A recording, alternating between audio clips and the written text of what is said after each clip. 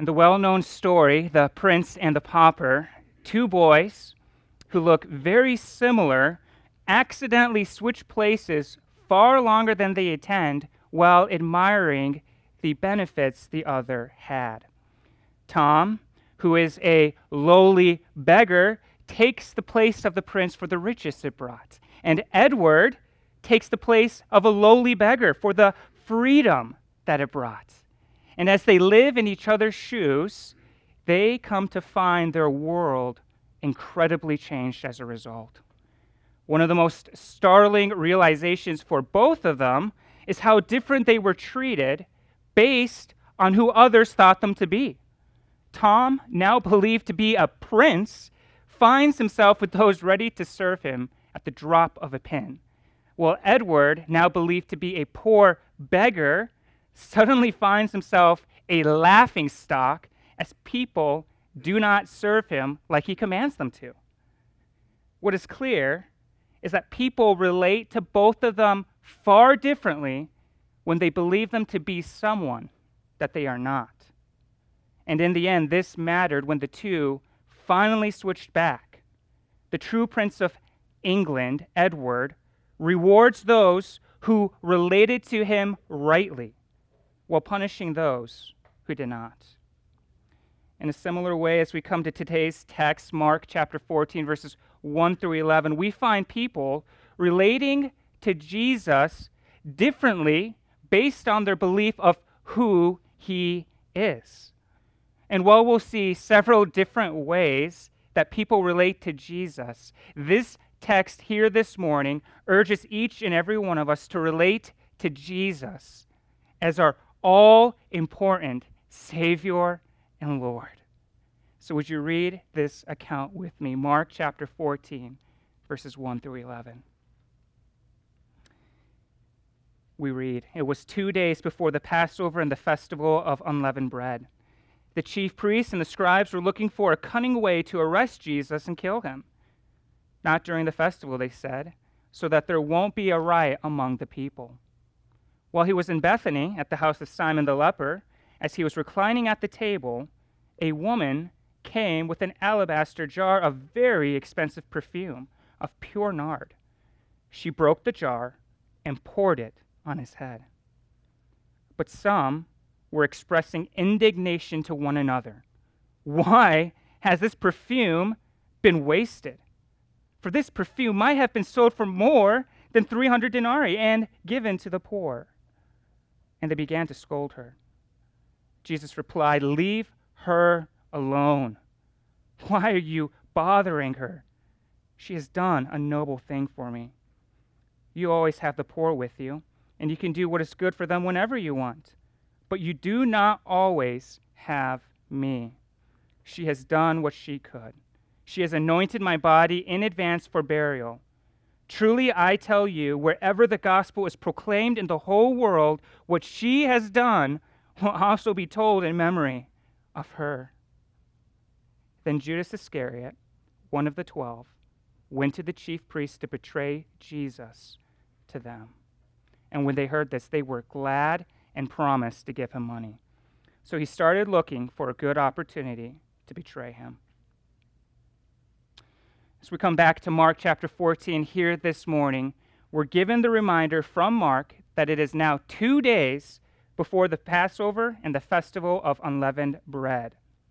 During this festival, many Jews traveled to Jerusalem, and the size of the city would swell to 2 to 3 times its normal size.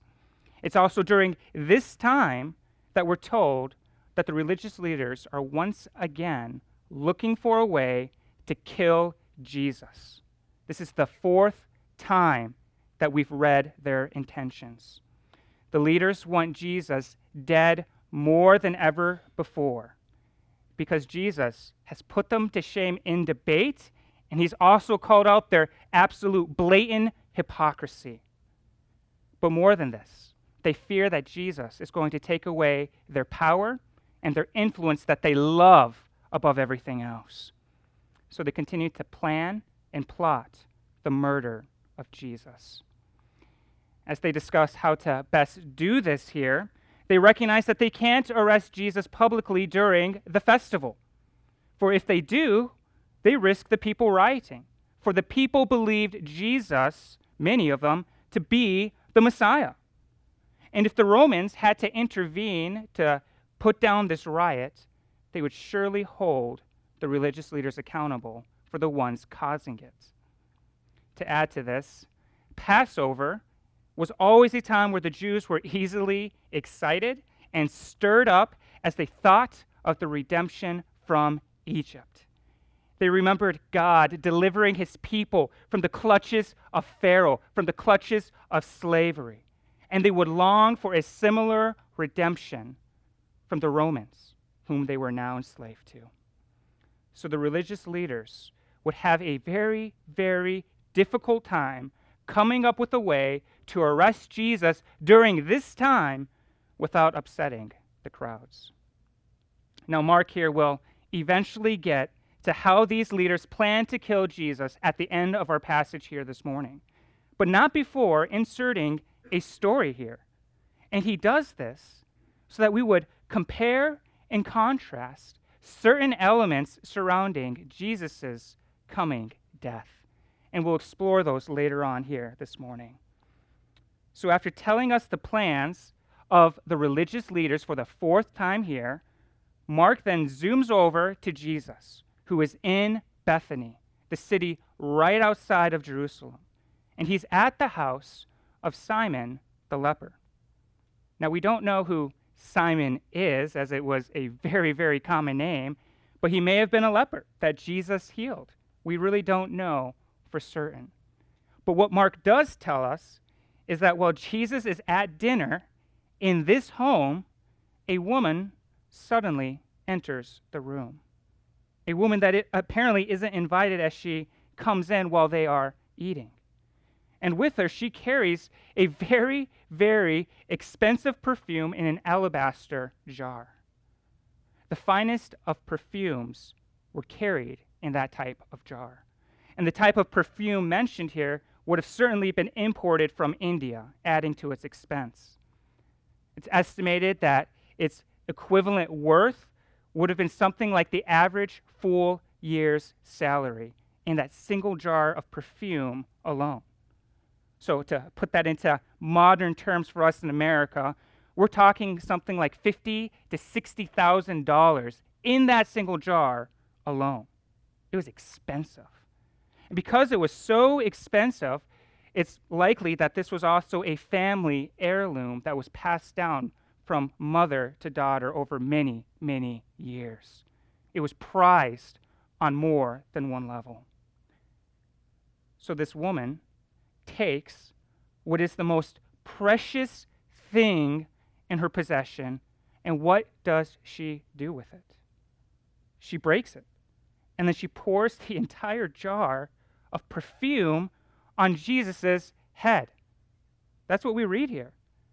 You know, it's one thing just to pour a little bit of it and to save it, but she doesn't do that. She breaks the jar so they can't be saved, and then empties it entirely over Jesus.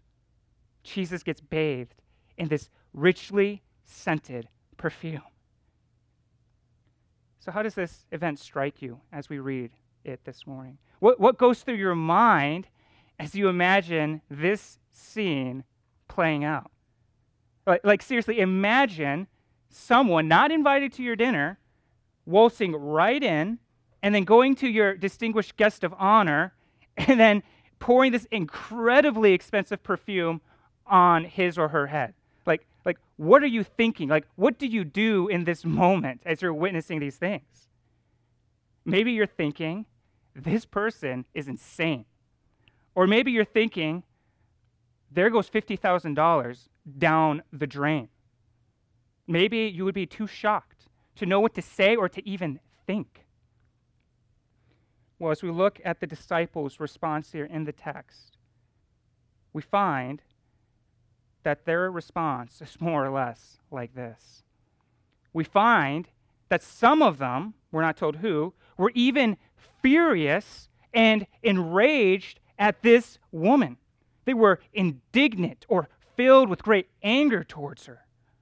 They strongly question why she would waste this incredibly valuable perfume on Jesus. Instead of pouring it down the drain and wasting it, they tell her, you should have sold this perfume for 300 denarii, again, equivalent to a year's salary, and then give it to the poor. At least it would have done some good that way. But no, you had to go and waste it on Jesus. So this brings us to a question. Why does the woman pour out the most valuable thing in her possession upon Jesus? And are the disciples and the others in that room right that it was a waste? As we witness these things play out, I think we begin to see two different ways of relating to Jesus. The woman relates to Jesus as all important and worthy of everything that she has, and it's this belief that causes her to pour out the most valuable thing in her possession upon Jesus. By doing this, she is ascribing to Jesus his immeasurable worth to her and to those around her. She is in essence saying that Jesus is everything to her, and she's trying to honor him in this extravagant way. But how do the others relate to Jesus? Instead, they scoff in utter disbelief that such perfume would be wasted on Jesus. Sure, Jesus is important, but certainly not important enough to have the entire contents of this perfume poured out on him like that. Unlike this woman, they relate to him as less than everything. And so her act of extravagant love for Jesus offends them. And they began to point out the way she could have used her time and money in more significant ways. And it wasn't on Jesus. Well, Jesus doesn't have any of it at all. No, he intervenes here when they begin to attack this woman. And he tells them point blank, leave her alone. And then he asks why they are scolding her. Because in Jesus' eyes, this woman has done a great and noble thing for him. Far from it being a waste, as they suppose, Jesus sees it as a wonderful act of love and devotion to him. And then he goes on to further explain, you always have the poor with you, and you can do what is good for them whenever you want, but you do not always have me. She has done what she could. She has anointed my body in advance for burial. In other words, it's good to do good things for the poor, and the poor will always be there. But as for this occasion at hand demands that Jesus be elevated even above the poor. Why? Because Jesus will not always be there with them. Why won't Jesus always be there with them? Because he's about to die. He's about to be rejected. He's about to be mocked. He's about to be scorned, and in the next couple of days, he will be crucified on a cross. And so Jesus says, this is appropriate. This is fitting. This is right. This is the kind of affection and love that I deserve. So whether or not the woman knows the full implications of her actions, she's not only signifying Christ's infinite worth, but she's also preparing his body in advance for his coming death. The coming death that Jesus has been telling his disciples about over and over and over again. And while his disciples don't lavish this kind of affection and love for him, despite his coming death, here we find an unnamed woman in the Gospel of Mark doing what they should have been doing all along. And so Jesus further commends and praises this woman as he tells us that wherever the gospel is proclaimed in the whole world, what she has done will also be told in memory of her. What high praise and honor from Jesus. What a far cry from her act being worthless or devoid of meaning. Even as we speak of what this woman has done, we fulfill Jesus' word here this morning. She's demonstrated extravagant love and devotion to Jesus, and in so doing, prepared his body for his coming death. We speak these things in memory of her. And so this teaches us at least two things about Jesus. Number one, Jesus cares about our acts of devotion and love, no matter how small or how great they are. And in the case of this woman, Jesus sees straight into her heart, and he commends her greatly, for she has done all that she could. Did you catch that? She has done all that she could. This also calls to mind, just a couple chapters back, another woman who has done all that she could.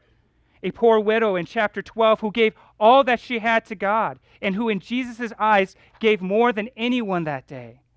And so here again, we really learn what matters to Jesus. What matters is that we demonstrate the supreme worth of God with the little or the plenty that we have, with our talents, whatever they are, whatever our abilities, with whatever resources, with whatever time we've been given, or with whatever life that we have. Our calling is to make much of the God who redeems us, for he is worthy. And in these cases, it's not Jesus' disciples that get it, nor is it the religious leaders, but it's the woman. It's the women who get it, and they are lifted up by Jesus as examples to emulate. So make much of God with whatever you have. I think sometimes we are tempted to see our efforts and our sacrificial service to Jesus as making little to no difference at all, or as if it doesn't even matter. But even as Jesus has recognized two women in 2 chapters who gave all that they could, we recognize that Jesus does, in fact, care. So may we not think little of any act of devotion and love to Jesus, for he cares and can use our efforts in greater ways than we could ever possibly imagine or think, even as we see these women lifted up here today. Number 2, we learn Jesus is in control of everything. Even as the religious leaders prepare for the murder of Jesus, the great irony lies in the fact that Jesus is himself preparing for his own death. Did you catch that? This woman has anointed his body for his coming death. So make no mistake here this morning. Jesus isn't going to his death accidentally. Jesus knows he will die, as he's told us over and over and over again. And he knows exactly what he is doing each and every step of the way. He's in control of all things, even his own coming death. So Jesus is preparing for this great evil act against himself. And though horrific, Jesus will suffer this fate intentionally to bring about the salvation of those who trust him. So while we are sometimes tempted to think that evil is outside of God's control or that it is somehow pointless or meaningless, we recognize that God can and will bring about his glory and our good through it all. We can entrust ourselves to the Father who did not spare his only begotten Son for us. And if God can bring good out of the murder of his own Son, we can trust him to do the same with any evil that may occur to us in this lifetime. For he will bring about perfect healing, justice, and redemption in the end. And so as we see Jesus in control of everything, know that you can trust him.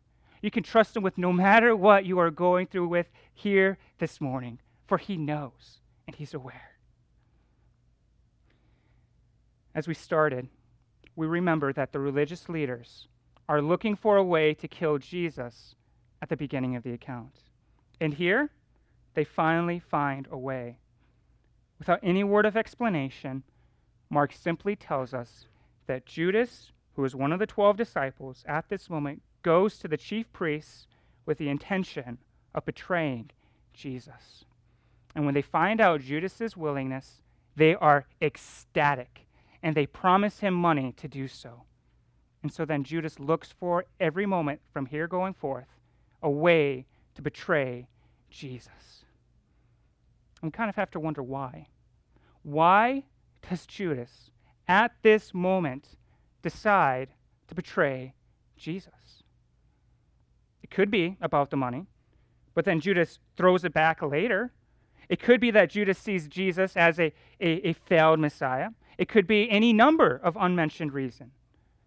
But whatever the reason, Mark doesn't tell us exactly why Judas betrays Jesus. He doesn't. And I think in not giving us a direct reason, each and every one of us here this morning in this room can relate better to Judas than we would like to care or think. If we're told the reason why Judas betrays Jesus, then we might be able to write it off as something we would never dare do or struggle with. But Mark doesn't. And it serves as a warning and example of the betrayal that can occur in each and every one of our hearts here this morning.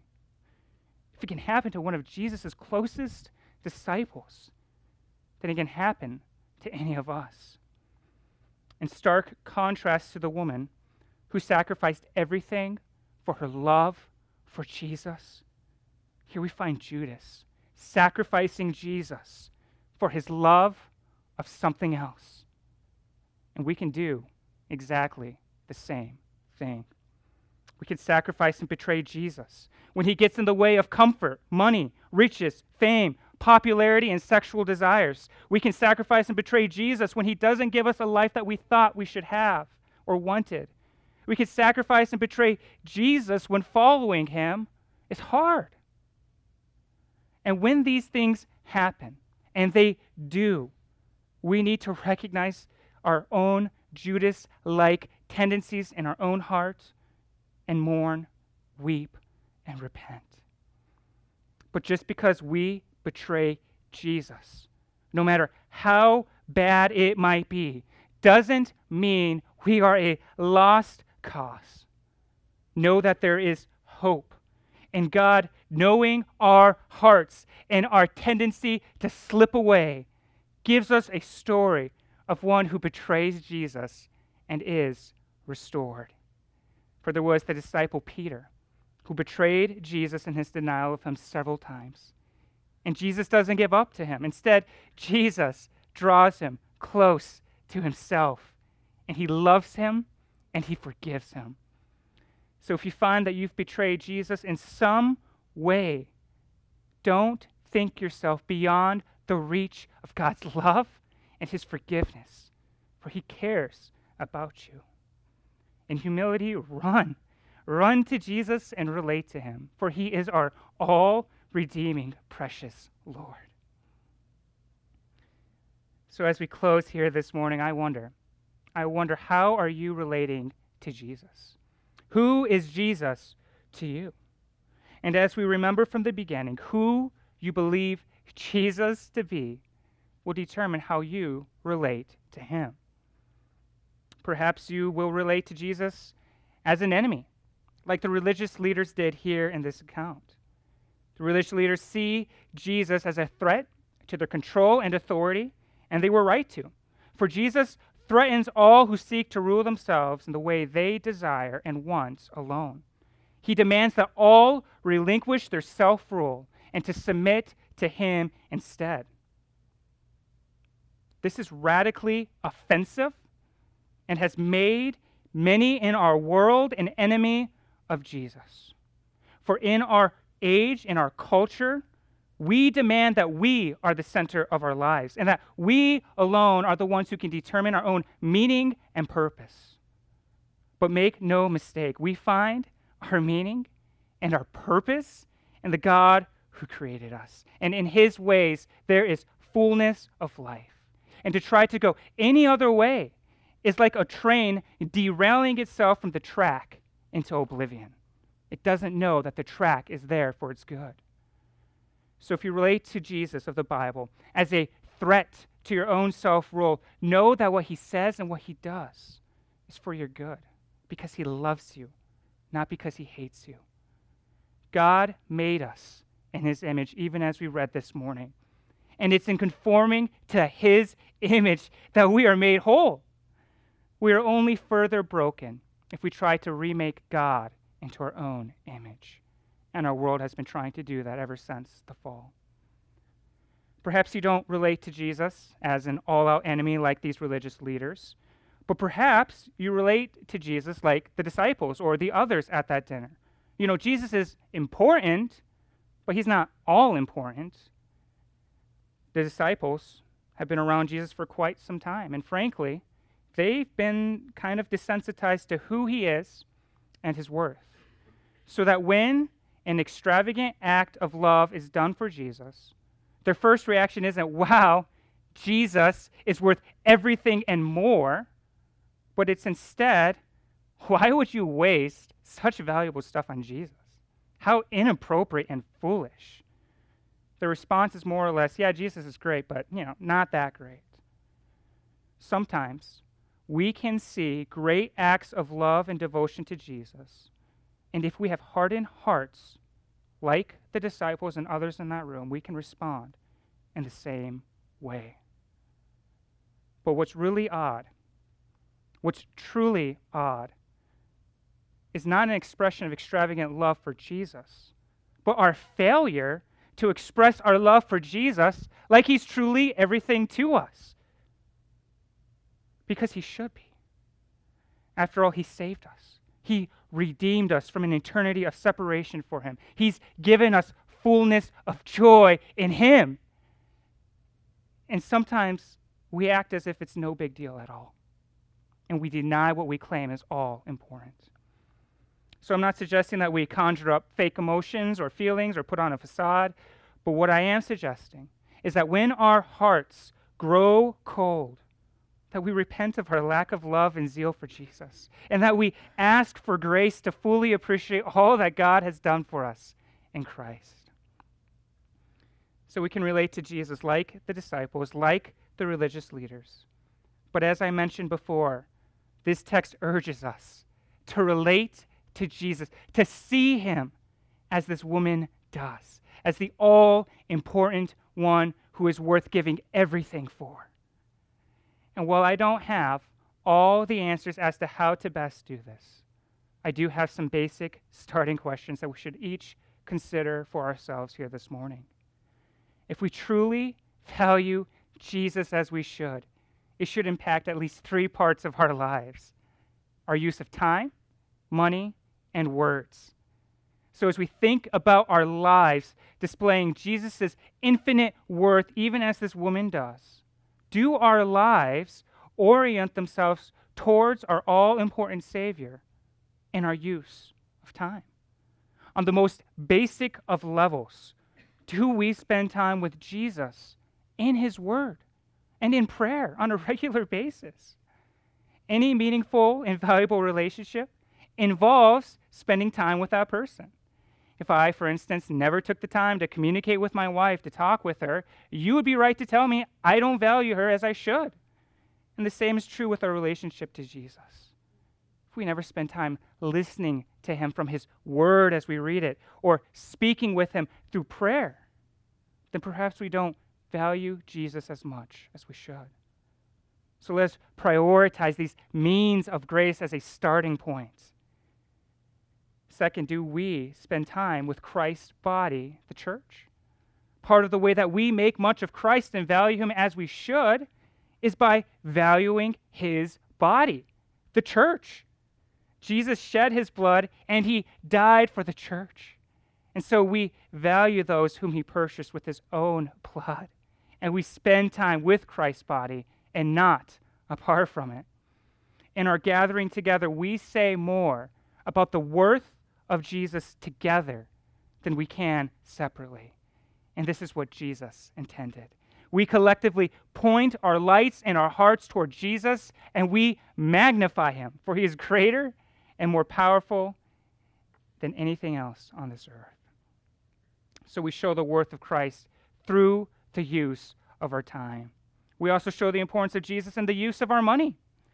Now, I'm not saying you have to spend every dime that you have to display Jesus' infinite worth like this woman did, but I am asking, is there an orientation in the way that you use your resources that shows the valuableness of Jesus?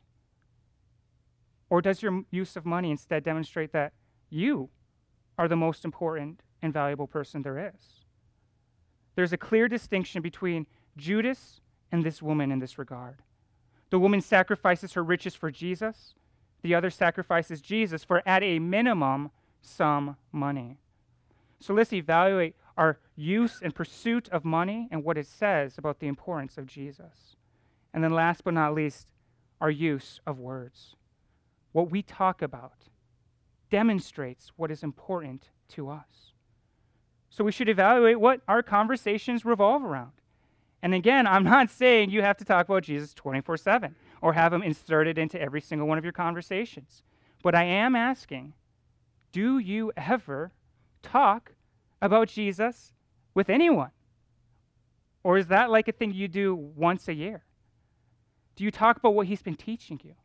How he's been growing you? How he's been helping and sustaining you? How he's blessed you?